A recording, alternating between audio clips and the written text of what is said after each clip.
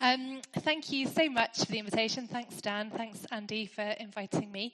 It's really great to be with you this afternoon. And I know that everybody always starts like that, but it really is great, not just to be out of London, but out of my house, because I am one of those people who had a COVID Christmas.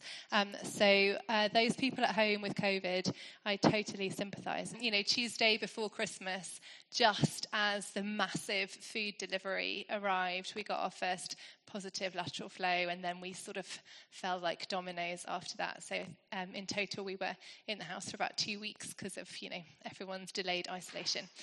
But we're through it, and we're starting 2022 with great antibodies.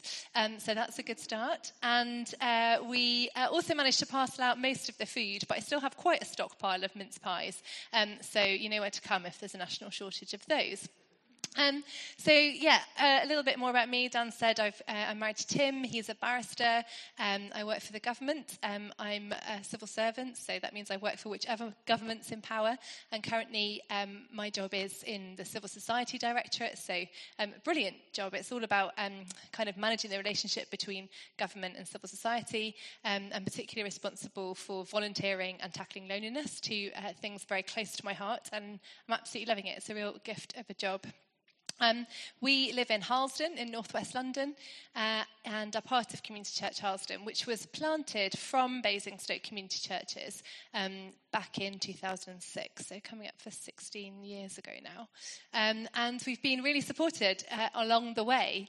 I see John here. I was trying to remember, John, were you a trustee for CCH or REUK? CCH, wasn't it? Yeah. John was one of our first trustees, I think, when we first started. But lots and lots of support from Forge over the years, and really, really value being part of the family of churches that we are. So a little bit about CCH. We also meet on a Sunday afternoon, actually. Great time to meet, 4:00 on a Sunday. I'm a big fan. And our mission is to be a Christian community. So a really strong focus on community, bringing the peace and hope of Jesus to Harlesden, London, and the wider world. And what that's meant is we've started a number of initiatives locally in Harlesden over the years. One of the things that we started is a charity called Refugee Support Network, which has become Refugee Education UK. And I'm going to be telling you a little bit about our journey as REUK and CCH later, because it's quite exciting but quite daunting times for us. I'm chair of trustees for REUK at the moment, and also involved in an organisation called Sanctuary Mental Health Ministries, which you may know as well. So that's a few things that I do. I guess the other thing just to say about CCH is we've always had that 3-part vision. So we are also really kind of keen to encourage people in their workplaces, whether as nurses or doctors or teachers or civil servants like me or lawyers like my husband, in our work across London. So we definitely kind of see that as part of our mission as a church. So Andy's giving me free rein this morning to speak about whatever I want, which always sounds really nice, and it's really difficult. So I've kind of chosen to speak about something that's really on my heart at the moment. It allows me a bit of an opportunity to tell you a bit more about some things that are going on for us in Harlesden, which is hopefully encouraging. But it's very much kind of live for me. So I'm really, even though I'm standing up here on this stage, I'm really not bringing this morning as a message of something that I've really nailed and got right and am kind of sorted on. In fact, I'm probably going to tell you things that you already know. But my hope is that somebody here, some of you online, are encouraged by kind of stepping into a bit of my journey or our journey this morning. So we're going to read Zechariah 4 together in a minute. And before we do, you need to know a few things. So firstly, Zechariah is a... I've got my... There we go. It's there, look, and I can do this. Let's see if this works. There we go. So Zechariah is a book of 8 visions that the prophet Zechariah had. And this one is right in the middle. It's the 5th of the 8 visions. We're talking 520 BC, so a very long time ago, 2,500 years ago, the Israelites, or the first wave of Israelites, have returned from exile. So they have been in captivity in exile, and they've now, some of them have started to come back and make their home in a much smaller province called Judea. So it's much smaller than what was Judah. But they've been given Judea, and the Persian emperors, the Persian overlords, have said you can go back home and you can take possession of that land and you can rebuild your temple. The Persians have put a guy called Zerubbabel. He was one of the Israelites. He's been appointed governor over Judea, and Joshua is the high priest. And the two of them are leading this group of about 40,000 returnees to Judea. And they've started to rebuild the temple. They've laid the foundations of the temple. So that's a good start. But then for various reasons, they've had to stop. So they had opposition from some of their neighbours, from the Samaritans, and the Persian overlords have said, you need to stop building. They've probably been paused, they reckon, for about 16 years at this point. And reading between the lines in both Zechariah and Haggai, the people were feeling a mixture of kind of really positive and hopeful because they've come back to the land, and also really miserable and disappointed because the return to the land has not been as prosperous as they'd hoped. It's not been as comfortable as they'd hoped, and they've had these setbacks and difficulties in rebuilding the temple. So that's by way of introduction. So the passage should come up on the screen. There we go. It's a little small, but I'll read it out. So, then the angel who talked with me returned and woke me up, like someone awakened from sleep. He asked me, "What do you see?" I answered, I see a solid gold lampstand with a bowl at the top and 7 lamps on it, with 7 channels to the lamps. Also, there are 2 olive trees by it, one on the right of the bowl and the other on its left. I asked the angel who talked with me, "What are these, my lord?" He answered, "Do you not know what these are?" "No, my lord," I replied. So he said to me, "This is the word of the Lord to Zerubbabel." You remember he was the governor of Judea. "Not by might, nor by power, but by my spirit, says the Lord Almighty. What are you, mighty mountain? Before Zerubbabel, you will become level ground. Then he will bring out the capstone to shouts of, 'God bless it, God bless it.'" The capstone is what you put on right at the end of the building. Then the word of the Lord came to me. "The hands of Zerubbabel have laid the foundation of this temple, and his hands will also complete it. Then you will know that the Lord Almighty has sent me to you. Who dares despise the day of small things? Since the 7 eyes of the Lord that range through the earth will rejoice when they see the chosen capstone in the hand of Zerubbabel." Then I asked the angel, "What are these 2 olive trees?" I've forgotten to click it through, haven't I? What are these 2 olive trees on the right and the left of the lampstand? Again I asked him, "What are these 2 olive branches beside the 2 gold pipes that pour out golden oil?" He replied, "Do you not know what these are?" "No, my lord," I said. So he said, "These are the 2 who are anointed to serve the Lord of all the earth."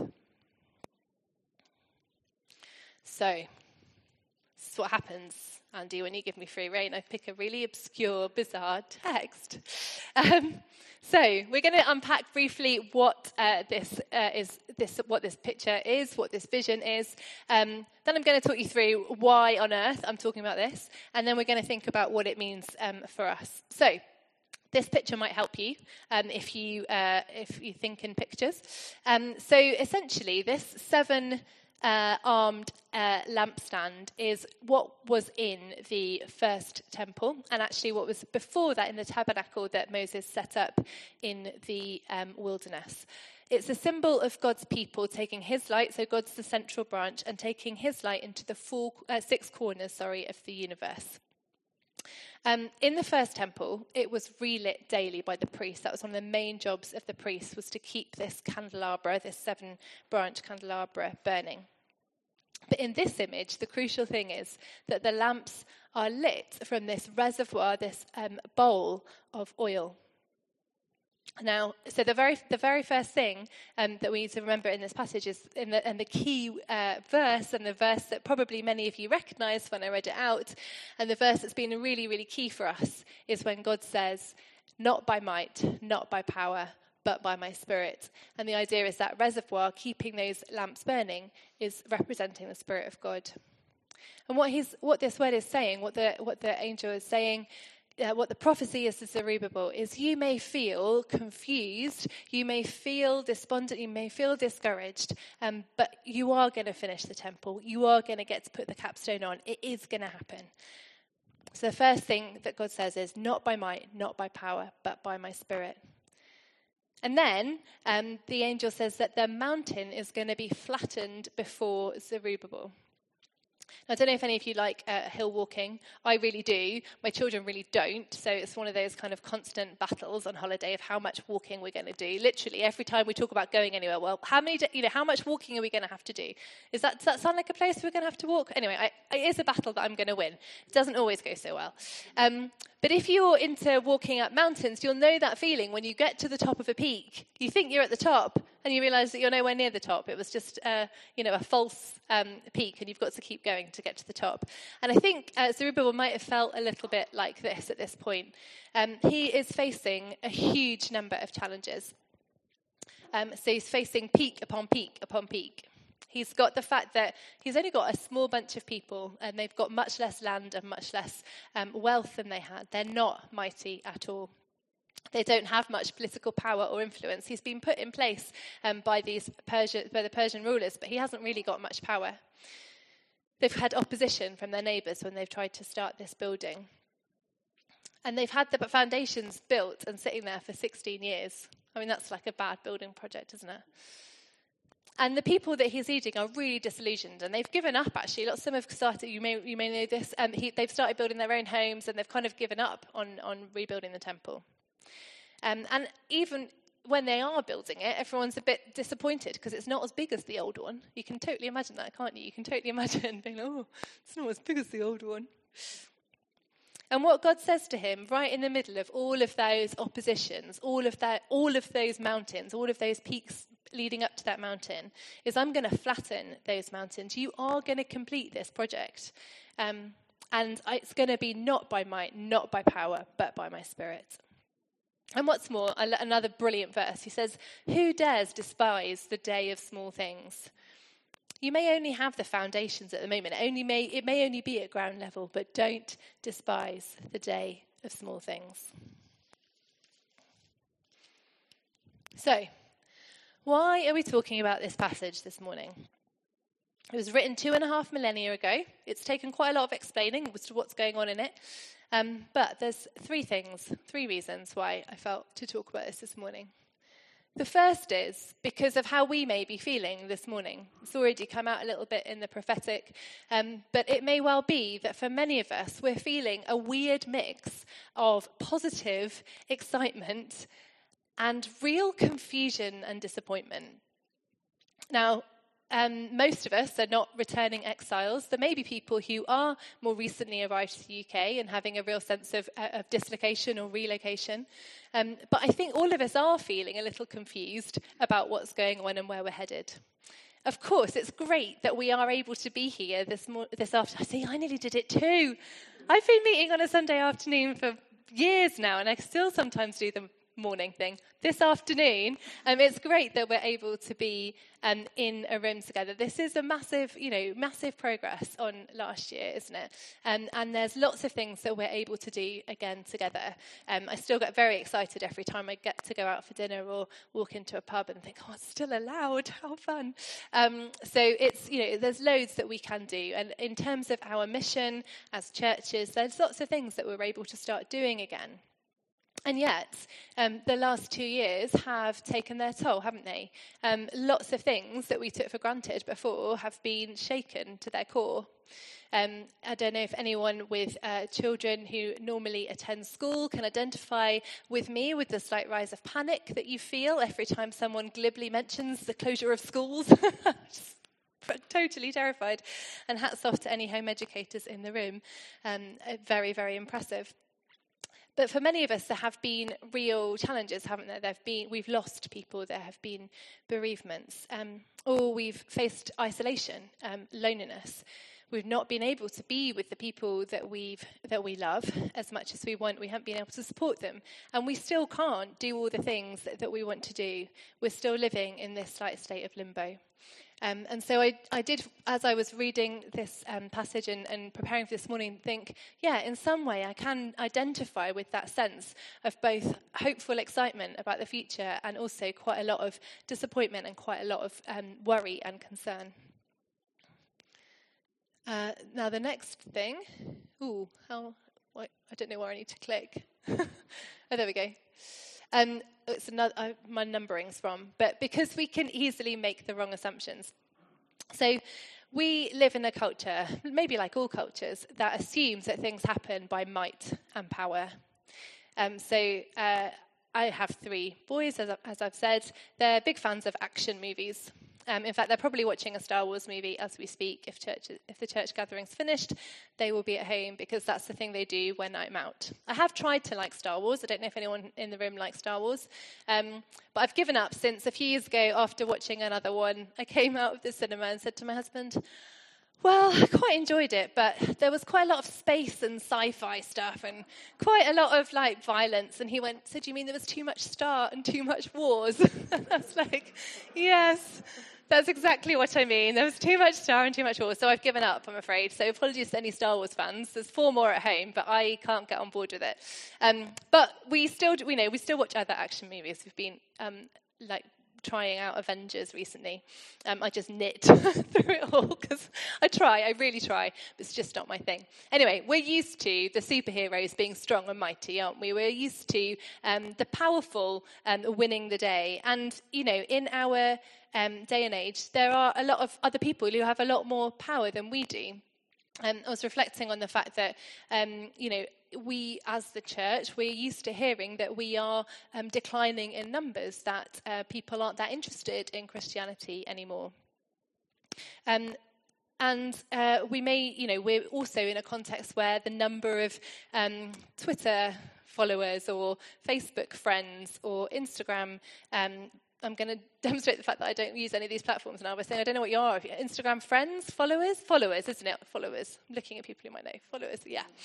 So your numbers of followers are what gives you power and might. And it's very easy for us to assume, because we live in a culture that glorifies numbers of followers and might and power, that that's the way that things happen.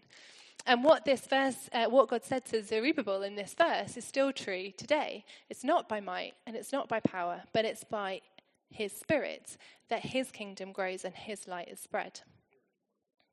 Many of you will know, obviously, that this same image of the lampstand is picked up in Revelation, and it's a symbol of the church, and it's a symbol of the church spreading the light of Jesus. And if we think about that as our mission, if we think about our mission to spread the light of Jesus, it's very easy to feel lacking in the tools that we might need to do it. And the reminder to us this afternoon is that it isn't by might, it isn't by power, it is by his Spirit. And finally, the final reason for sharing this passage is because it gives me an opportunity to tell you a bit of a story that we're on at the moment. So I'm going to, really struggling with this. There we go. So this is a little bit about our own building project in Harlesden. This verse has kind of been, the verse about it, not by might, not by power, but by my Spirit, has been really central for us over the last couple of years. So just to take you back to pre-pandemic days, in 2019, Refugee Education UK, which is the charity that we started to support young refugees, has grown quite a lot. It's found real favour with God. God's really provided and opened doors. It's now quite a lot bigger charity than it was, and we support young asylum seekers and refugees with their education through educational mentoring. We also started, Dave Hollow, who you may know, started a consultancy called Jigsaw Consult, and they do international development consultancy. And those two organisations and Community Church Harlesden were sharing offices in the Salvation Army building.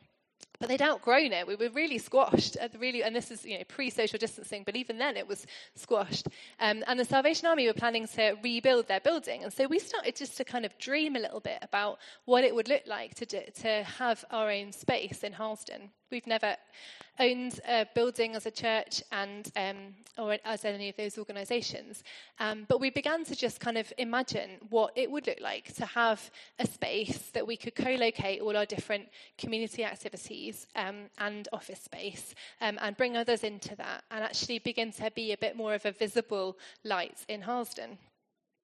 And so we started kind of, gently looking around. And then this building on the corner there, that big kind of 4-storey old bank, as it was, came on the market. And so we had a bit of a whip round.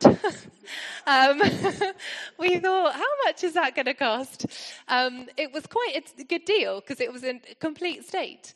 And so we did a bit of, quick accounting and spoke to the bank and put an offer on. And we didn't hear anything for weeks, what these things are like. And they decided in the end to get offers from lots of different organisations and then make a decision. And in the end, we heard that it had been offered to another charity. So another charity had offered to buy it and had offered slightly more than us. And there was no kind of back and forth at all. They just said that it's going to them. So, okay. And that was possibly around the first time that this verse really came to the fore. And we thought, yeah, okay, well, we'll see what happens. We carried on praying. And a little while later, Catherine Gladwell, who's the CEO of RE UK and the founder, as many of you will know, got invited to a meeting with the lady who ran the other charity. And she went into that meeting. I remember talking to her before we go, and we were trying to work out the strategy. And we decided in the end, we'll just see what happens. We'll just be very gracious, very kind of, try and be Jesus to this lady in this charity. We're not going to try and play it. As they went, and any of you know Catherine, she's just totally lovely. So she went and had a lovely meeting, obviously really encouraged them. And then afterwards, the lady who ran the other charity went and phoned the estate agent and said, I think you should give it to them instead. Totally amazing. So suddenly we were all systems go, and we completed on the building. We bought the building on the 6th of March, 2020. Which meant, as a board of trustees, we were faced with a rather challenging situation of having just acquired a huge liability at the point where literally all trusts and foundations in the entire country didn't know what their economic situation was going to be. Or it looked like even our funding for our programs might stop. It was a pretty scary time. And at that point, we thought the refurbishment was going to cost us about £400,000, which is what the council had said they could fund. At this point, as of today, it's about 1.8 million. But the amazing thing is that God has provided all of it, apart from £40,000, but nearly all of it, and I'm sure that £40,000 is going to come in. And right now, as I stand before you today, we're in a very exciting phase, because this week we've decided what to call it. Do you want to know? It's going to be the Lighthouse. So that's what it's going to be. And we are also I'm very excited, but I'm also a little bit daunted because you know what building projects are like. So it's been one of those weeks where we've discovered all sorts of potential new challenges. So that number might go up and up, but God will continue to provide. And the point is, isn't this a fun way to live, on an adventure where God encourages you, calls you to do scary things and then provides. But please do pray for us if you remember, because it isn't by might and it isn't by power, which is a really good thing because we don't have a lot of either. But we do need him to continue to provide. So I'll keep you posted on the building. I'll send you pictures when it's all ready. So what do we take into the week and year ahead? So firstly, be encouraged. Mostly this morning, this afternoon, I've done it again, really just want to encourage you. I don't know what plans you have as Hub Church. I don't know what you're facing as individuals. But my encouragement is just to remember that his mission of spreading his light is only ever achieved by his Spirit. If you feel weak, if you feel outnumbered, if you feel that you face mountain after mountain of challenges, don't despair and don't feel discouraged. There's actually real purpose in our weakness. This isn't obviously just a word that was for Zechariah, but just to persuade you even further, in 2 Corinthians, Paul wrote this passage that will be very familiar to you. For what we preach is not ourselves, but Jesus Christ as Lord, and ourselves as your servants for Jesus' sake. For God, who said, "Let light shine out of darkness," made his light shine in our hearts to give us the light of the knowledge of God's glory displayed in the face of Christ. But we have this treasure in jars of clay to show that this all-surpassing power is from God and not from us. We are hard-pressed on every side, but not crushed, perplexed, but not in despair, persecuted, but not abandoned, struck down, but not destroyed. And it's got to be one of my other favourite verses in the Bible. We have this treasure in jars of clay to show that this power is from God and not from us. There is purpose in our weakness. Those jars of clay, those very ordinary, inexpensive jars, the point of this passage is that it is because we are weak that God can shine out of us. And just to be absolutely clear here, sometimes the mountains that we're facing are not about expensive building projects, but just about getting out of bed in the morning and getting through the day. The pandemic has shone a light, hasn't it, on the fact that many of us struggle with our mental health. In Sanctuary, we talk about periods of mental health languishing. So it's not about always being on top form, is it? Sometimes just getting out of bed is difficult. And I think it's just as relevant to remember, isn't it, that sometimes we need God's Spirit to just help us get through the day. Our culture tells us that we need to be mighty and powerful. But when it comes to the kingdom of God, it is not might and it is not power. It's his Spirit working through us. Our friends don't actually want us to be mighty and powerful anyway, do they? They need Jesus, and they need to be able to see him working through us. I thought that prophetic word earlier about the feeling like we're in a period of confusion or not understanding, and that power source being from God and being there for us is really timely as well. The next thing we take into the week and year ahead is to pray. Again, not rocket science, is it? I'm telling you things you know. But let's remember to pray. They always say, don't they, the Battle of Britain wasn't won by all the strategic groundwork. It was won in the air. And whenever we're involved in trying to bring the kingdom, trying to live out God's mission here in Basingstoke and in the workplaces and the homes that you live and work in, we need to pray. We need to win the battle in the air as much as we're trying to work out the strategy on the ground. This is absolutely 100% where we're at as a church at the moment. We're not able to do lots of the normal community activities that we were doing because the Salvation Army is being refurbished and we haven't yet got our building and everything's all, COVID-y as well. So we have really felt the call to pray. We're prayer walking more and we're starting actually on Monday mornings to pray specifically for the building and do a kind of post-kids drop-off, pre-work prayer walk in that window. But we sometimes forget, don't we, what a powerful thing it is to be able to pray. And I'm certainly starting this year intending to try and pray more. And finally, don't despise the day of small beginnings. I think we're quite a small church. I think I've said that before. In everything that we've ever done, any youth work, we've done English conversation classes, we've worked with people struggling with debt. And I've always felt God say, just work with the one or two.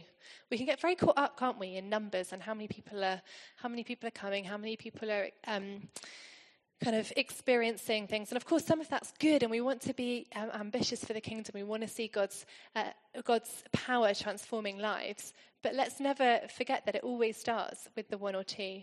And let's not despise the day of small beginnings. I don't know if you noticed this really strong language in the passage. Who dares despise the day of small beginnings? I think there's always something in that for us. Just remembering, like, we go with the one or two that God gives us. We go with the conversations that he gives us. And that's basically where I wanted to leave us this afternoon. So I really hope and pray that something that I've said has resonated with you. Please be encouraged. Please, this week, this month, this year, remember, it's not by might, it's not by power, it is by his Spirit that he spreads his light through us, his jars of clay.